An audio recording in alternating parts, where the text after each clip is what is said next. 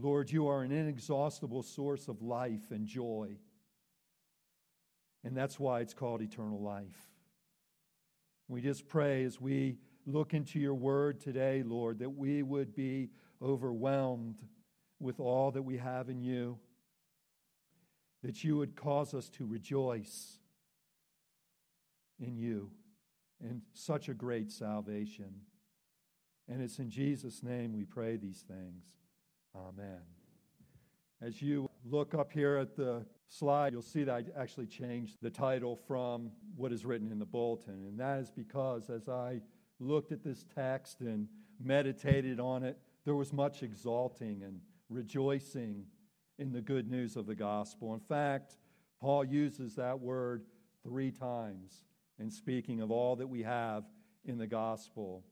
That word, by the way, rejoice, can also be translated to boast or to glory. And so we have a lot to rejoice in all that we have in the gospel of the Lord Jesus Christ. The diamond of the gospel shines most brightly against the black backdrop of our sin and who we really are without Christ. In Romans chapters 1 through 3, we see the need for justification. We see the need for justification. And what is justification? Well, justification is a one-time legal declaration by God that a believer is righteous. Now, that's based on Jesus' perfect life and his work on the cross. This cannot be reversed, and it has continuing results that change our relationship with God and brings us through all the trials and tribulations of this life, and it brings us all the way to glory. And so that's basically a summation of what we're going to talk about today. Now, the dark backdrop of our sin has been laid out. If you've read the book of Romans, the first chapter, really what Paul is saying, that all the Gentile nations, with the clear revelation of God that they do have in nature, that they've suppressed that truth of God in unrighteousness, that they've exchanged the glory of God for idolatry. And because of that, God's wrath abides upon them. And then in chapter 2 of the book of Romans, Paul turns his attention to the Jewish people and self-righteous religious people. And he asks the question, do you think that you will escape the judgment of God? And of course the answer is no. And so Paul lays out the Jews, even though they have the revelation of God and the law and the prophets, but because they do the same things that the Gentiles do, that they are still under the wrath of God. And so then you get to chapter 3, and it's as if Paul throws his hands in the air and he says, what can we say? All have sinned and come short of the glory of God. And so, but there's a turning point halfway through chapter 3, where we see that we can be justified by faith apart from works, that God is propitiated, that he's satisfied in the sacrifice of Jesus Christ and his subsequent resurrection of the dead so that we can have new life. And then you get to chapter 4, and we see that the justification has always been by faith. Abraham believed God, and it was accredited to him as righteousness. In fact, we find out that he's the prototype of what faith really is, and that all who believe now are sons of Abraham. We're like Abraham.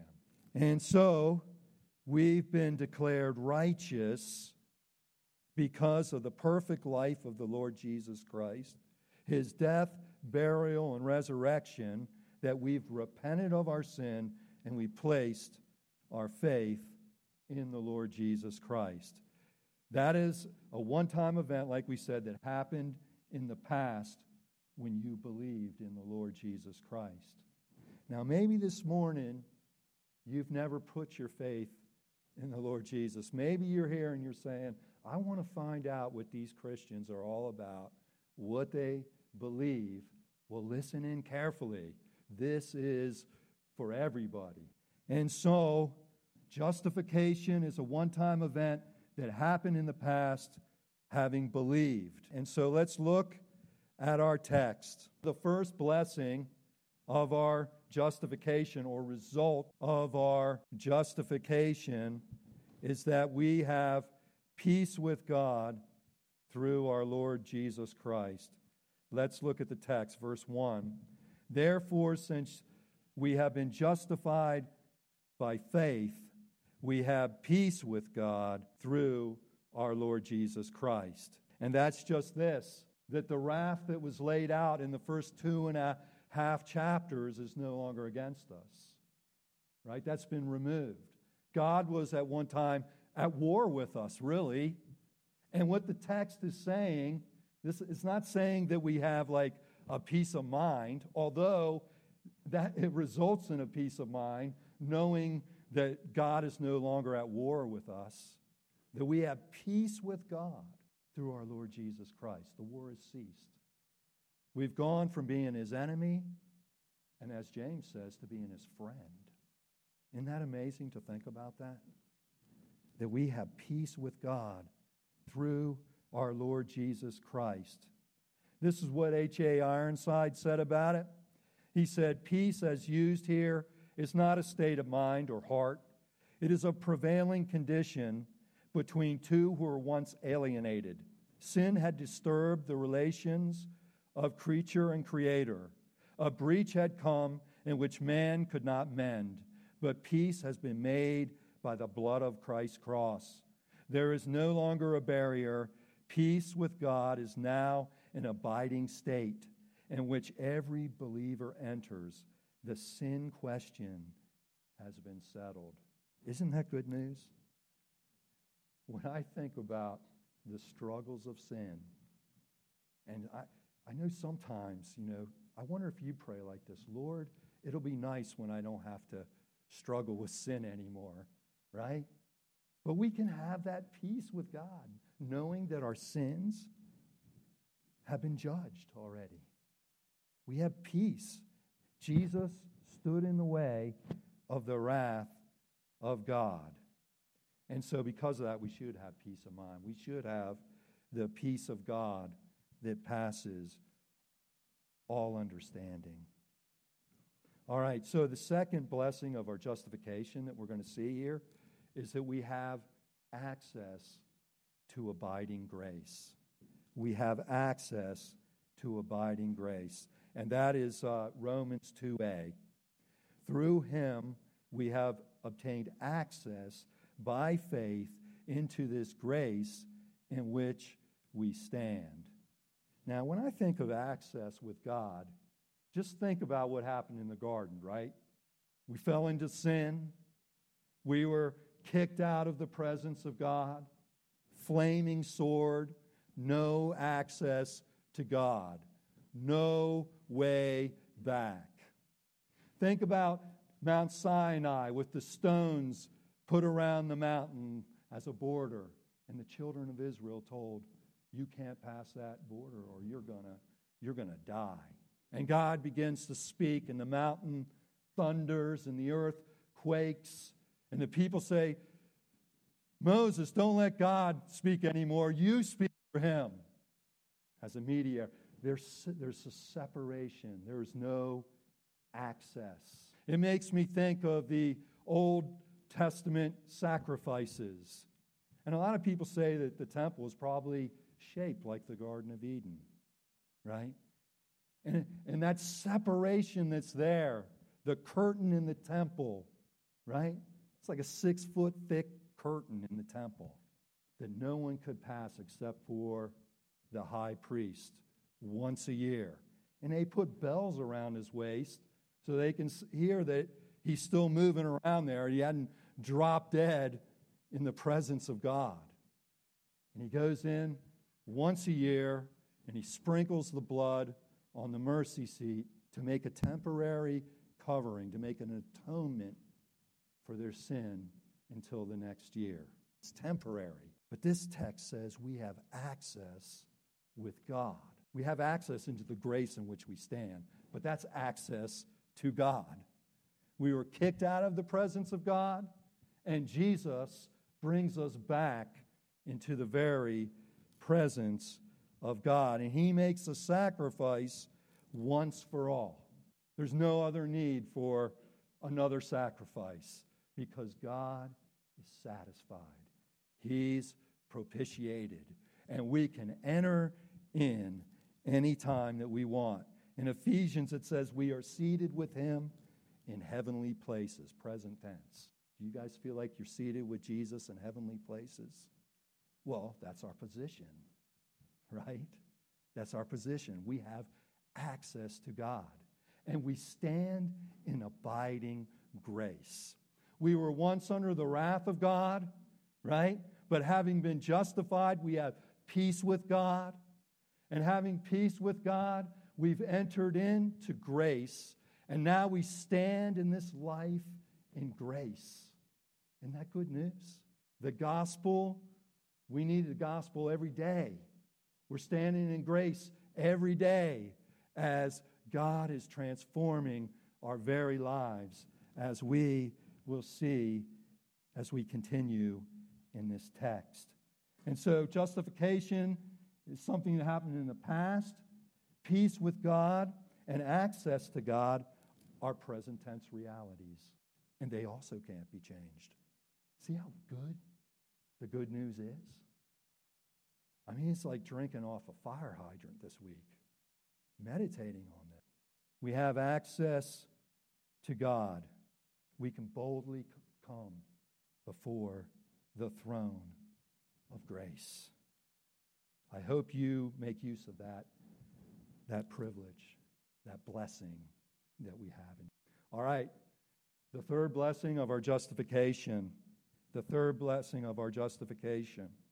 Romans 2b is that we can rejoice in the hope of the glory of God.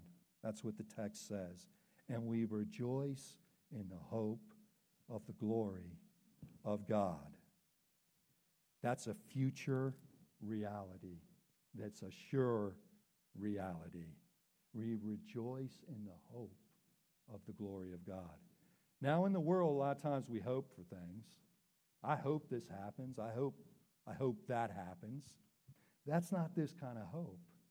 This is a hope that will happen. Like we said, it cannot be reversed. It's going to happen. We're going to rejoice. Well, we rejoice now in the hope, future, of the glory of God.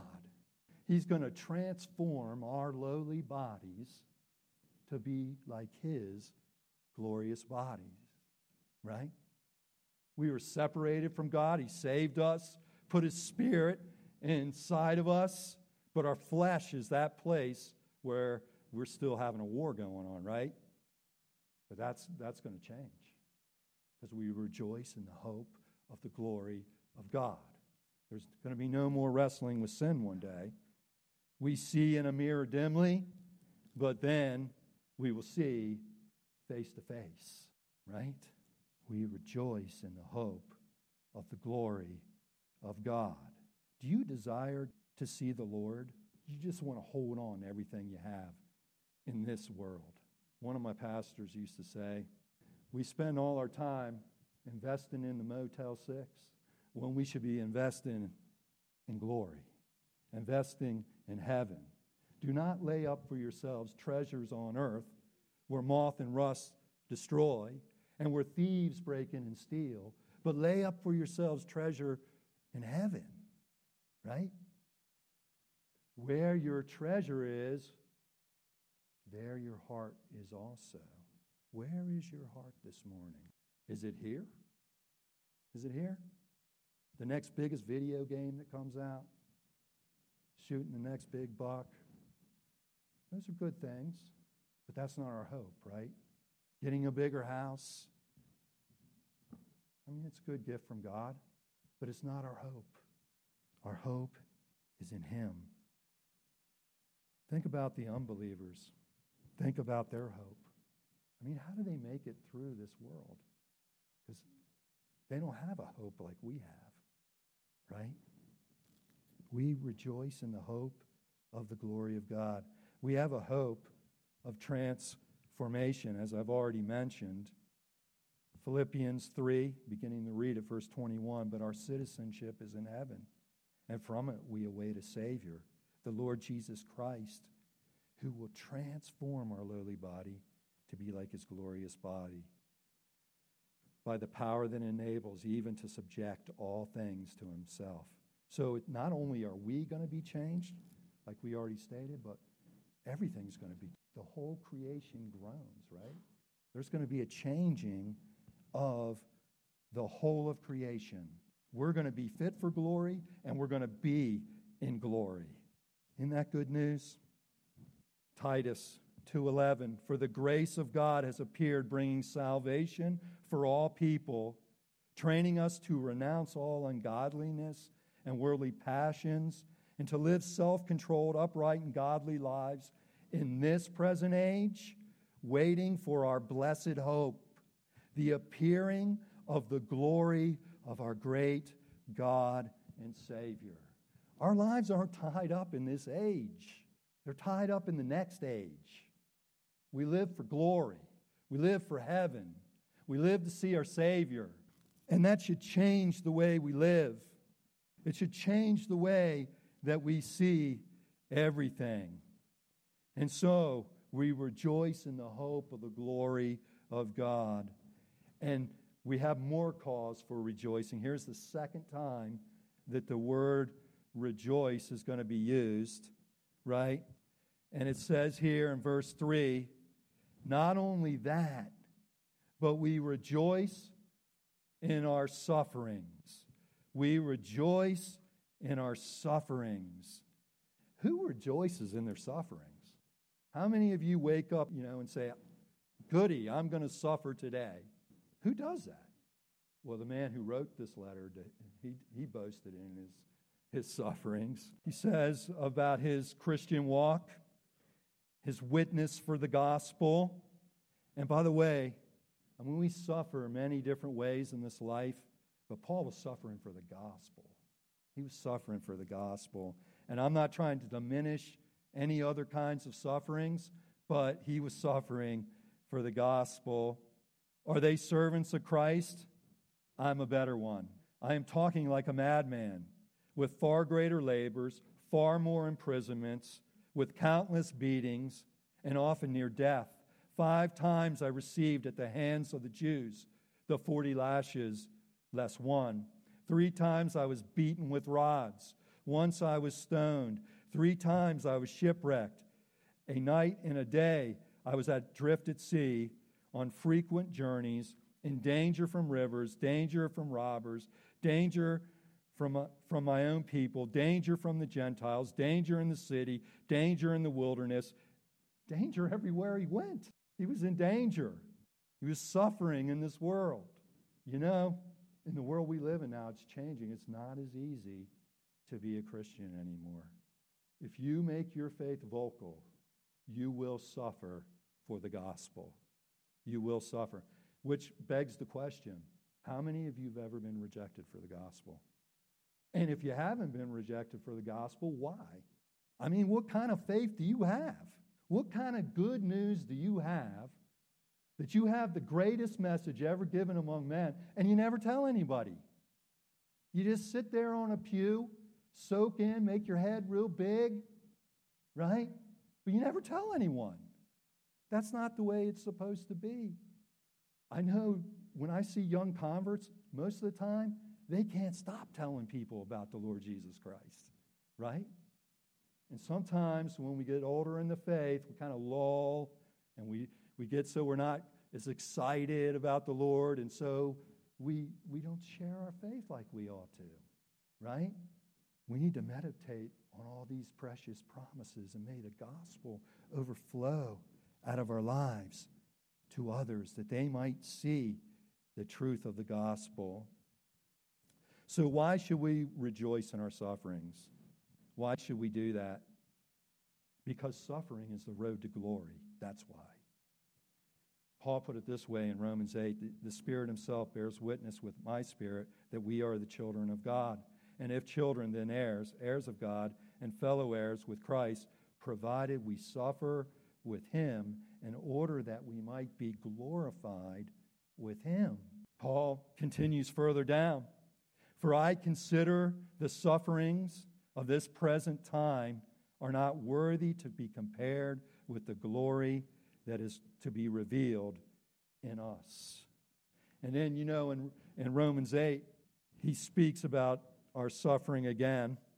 When he says that the sufferings of this present age aren't worthy to be measured against the glory that's going to be revealed. It's like a scale, right? The glory of God and our sufferings. The glory is so weighty that our sufferings just fly off that scale. It's beyond compared, right? And so, know this morning, if you're suffering, that God has a purpose in that. I want to say this, that suffering saints make good witnesses. Suffering saints, they're good witnesses. I've seen examples of this in my own life. I think of Miss Mona Jones. When I walked into 4C Bible Church in 1988, I was a mess. Miss Mona Jones getting up there and singing, had no hair on her head, lost all her hair, and suffered. I've seen this woman suffer even to this day. But she stood up there and she said, I want to thank God for his faith. And I was a non-believer. I'm sitting there thinking, this God, he's a God that's with people even in suffering. The glory of God was shown in Mona's life. Years later, she became part of my fellowship group. And she suffered with so many. She's still suffering with things, and she never complained. She's looking forward to the glory of God. And then another example I've seen of this, my own mom. She came to a point in her life where she was having panic attacks. And it threw everything off in her whole family. She was no longer stable. And she got hooked up with Calverton Baptist Church. And she started hearing the gospel, and she got convicted of her sin. And she repented, and she was made new inside. All of a sudden, all her fears, her anxiety were no longer in control of her, and her identity was in Jesus Christ. And she would tell others about him. In fact, she told it to me. I came home. I was a mess, having been out acting like a lunatic. And I'm riding with my mom in her car, and she's playing worship music. And I'm like, what is that music? It's terrible. And she goes, I'm praising Jesus. And she began to tell me about him and how he changed her life. And then she said, Paul, will you come to church with me? I want to show off my Marine son. She's sneaky. And got me to go in there to the church. And I didn't get saved then, but I did think about it when I was there. And she was a powerful witness to me. And so she passed away just about a month ago. And went up there and visit her. And I'm like, Mom, do your therapy. Eat. We don't want to lose you. And she's like, I don't want to stay here. She goes, I want to go be with Jesus. That's better. That's better than being here, right? And so I saw the reality of what we're reading here in my mom's life. And so I want to challenge the young people. Look at the older saints that have gone before you. Watch their lives. Watch them suffer. Watch them be transformed by God's grace and follow their examples. That's why it's good to have a church with mixed ages. Not everyone's young. That's actually why it's good to go to sometimes fellowship groups with mixed ages, because you'll hear wisdom from people that have gone through the things that you're going to go through. If you're always around young people, you're not going to hear that wisdom, right? You're not going to see them being transformed in their real life right before your eyes to glory, right? And so why do we suffer? Why do we rejoice in our sufferings? Because our sufferings produce endurance, and endurance, character, and character, hope. Speaking of hope, I'm going to highlight that one thing here. John Stott says this: perseverance produces character. Doikemi is the quality of a person who has been tested and has passed the test. It is a mature character, the temper of a veteran as opposed to the raw recruit. So raw recruits need to be around veterans. I learned in the Marine Corps from the veterans. Then the last link of the chain is that character produces hope, perhaps because the God who is developing our character is present and can be relied on for the future too. So it produces hope. When we go through trials and tribulation, it intensifies our hope of glory. Think about it. When have you grown the most?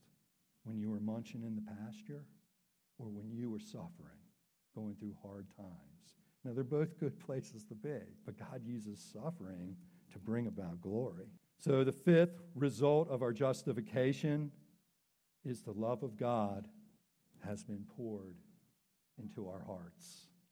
The love of God has been poured into our hearts. How? Through the Holy Spirit, right? The love of God has been poured in our hearts through the Holy Spirit. It says here, in beginning to read verse 5, and hope does not put us to shame because God's love has been poured into our hearts through the Holy Spirit, whom He has given us. When did He do this? When did He show us this great love? When did He pour this great love in our hearts? Verse 6, for while we were weak, at the right time, Christ died for the ungodly. For one will scarcely die for a righteous person, though perhaps for a good person one would even dare to die. But here's the contrast here, right? But God demonstrates His own love towards us in that while we were yet sinners, Christ died for us.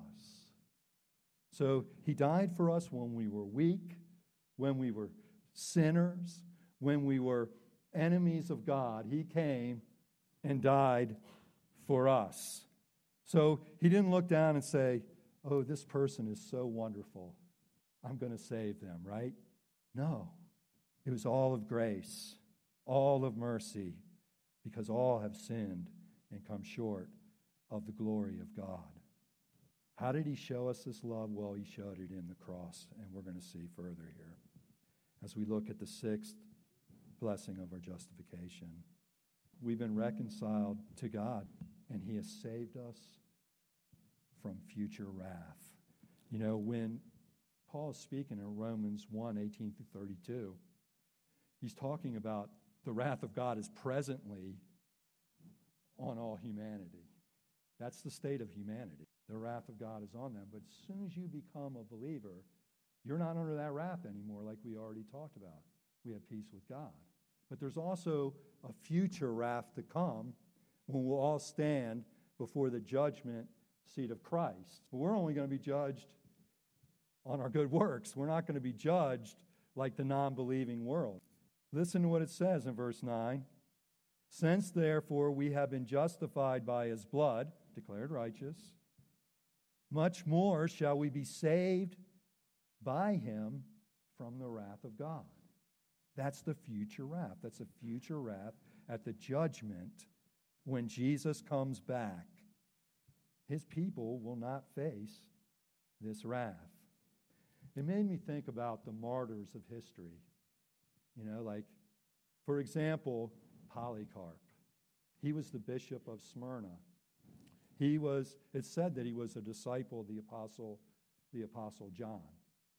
And when they took him and tied him to the stake, they recorded his prayer.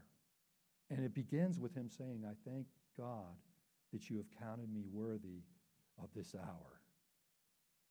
You think you would pray like that if you were nailed to a stake and they're going to set light to you? You know, we should think about this. What if God asked me to suffer in that way? I'm not saying He's going to ask everyone to do that, but there's an appointed number of martyrs that he calls to suffer in that way. And he said, I thank God that you've counted me worthy of this hour. How could he pray like that? In contrast, Jesus prayed, Father, if it's possible, let this cup pass from me. I don't think it had anything to do with, Polycarp has more boldness than Jesus. But here's the thing. Was Polycarp going to be separated from God when he died? Was he? No. But Jesus, when he's on that cross, what happens? Yes, he physically dies. He goes to the cross.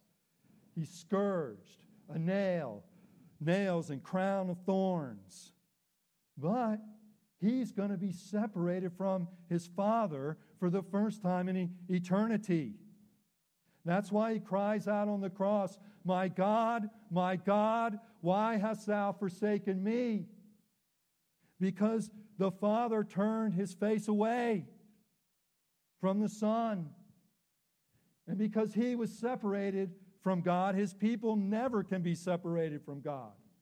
And not only that, but Polycarp wasn't going to receive the wrath of God. All the weight of all the sin of all the world, of all his people, was laid upon him. And he became accursed on the cross. God poured out his just wrath, his anger and indignation towards sin on Jesus Christ. He who knew no sin became sin for us, so that we might become the righteousness of God in him. He suffered in our place, and he satisfied the wrath of God. And that's why Christians went to martyrdom singing in the flames, because they knew they wouldn't face the wrath of God, but they would instead, it would be a promotion to glory. Isn't this good news? I hope that you're encouraged this morning about all that we have in him, because it's cause for rejoicing. And that's what it says. This is like from the harder thing to the easier thing. It's kind of a way they used to illustrate things in Hebrew literature. It says, since therefore we have been justified by his blood, much more shall we be saved by him from the wrath of God. See that? There's a contrast there. And so, verse 10, for while we were enemies, we were reconciled to God by the death of his Son. Much more now that we are reconciled, shall we be saved by his life. You know, when we're baptized, we show that we died with Christ, because it really happened. We died with him. And then when we come up out of that water, it's like we came back to life with Christ. That's what that's illustrating. His death is our death. His resurrection is our resurrection. We've been raised to walk in newness of life. And that's cause for rejoicing. That's why we should rejoice. It says further, verse 11, more than that, we also rejoice in God through our Lord Jesus Christ, through whom we have received reconciliation. And so there's a lot of rejoicing going on in this passage about all that we have in Jesus Christ, having been justified by faith. And so as you go home this morning, what can you take home with you? What can you take home with you? Just thinking about the fact that we have access to God and we can boldly go to the throne of grace. The author of Hebrews put it this way, since then we have a great high priest who has passed through the heavens, Jesus the Son of God.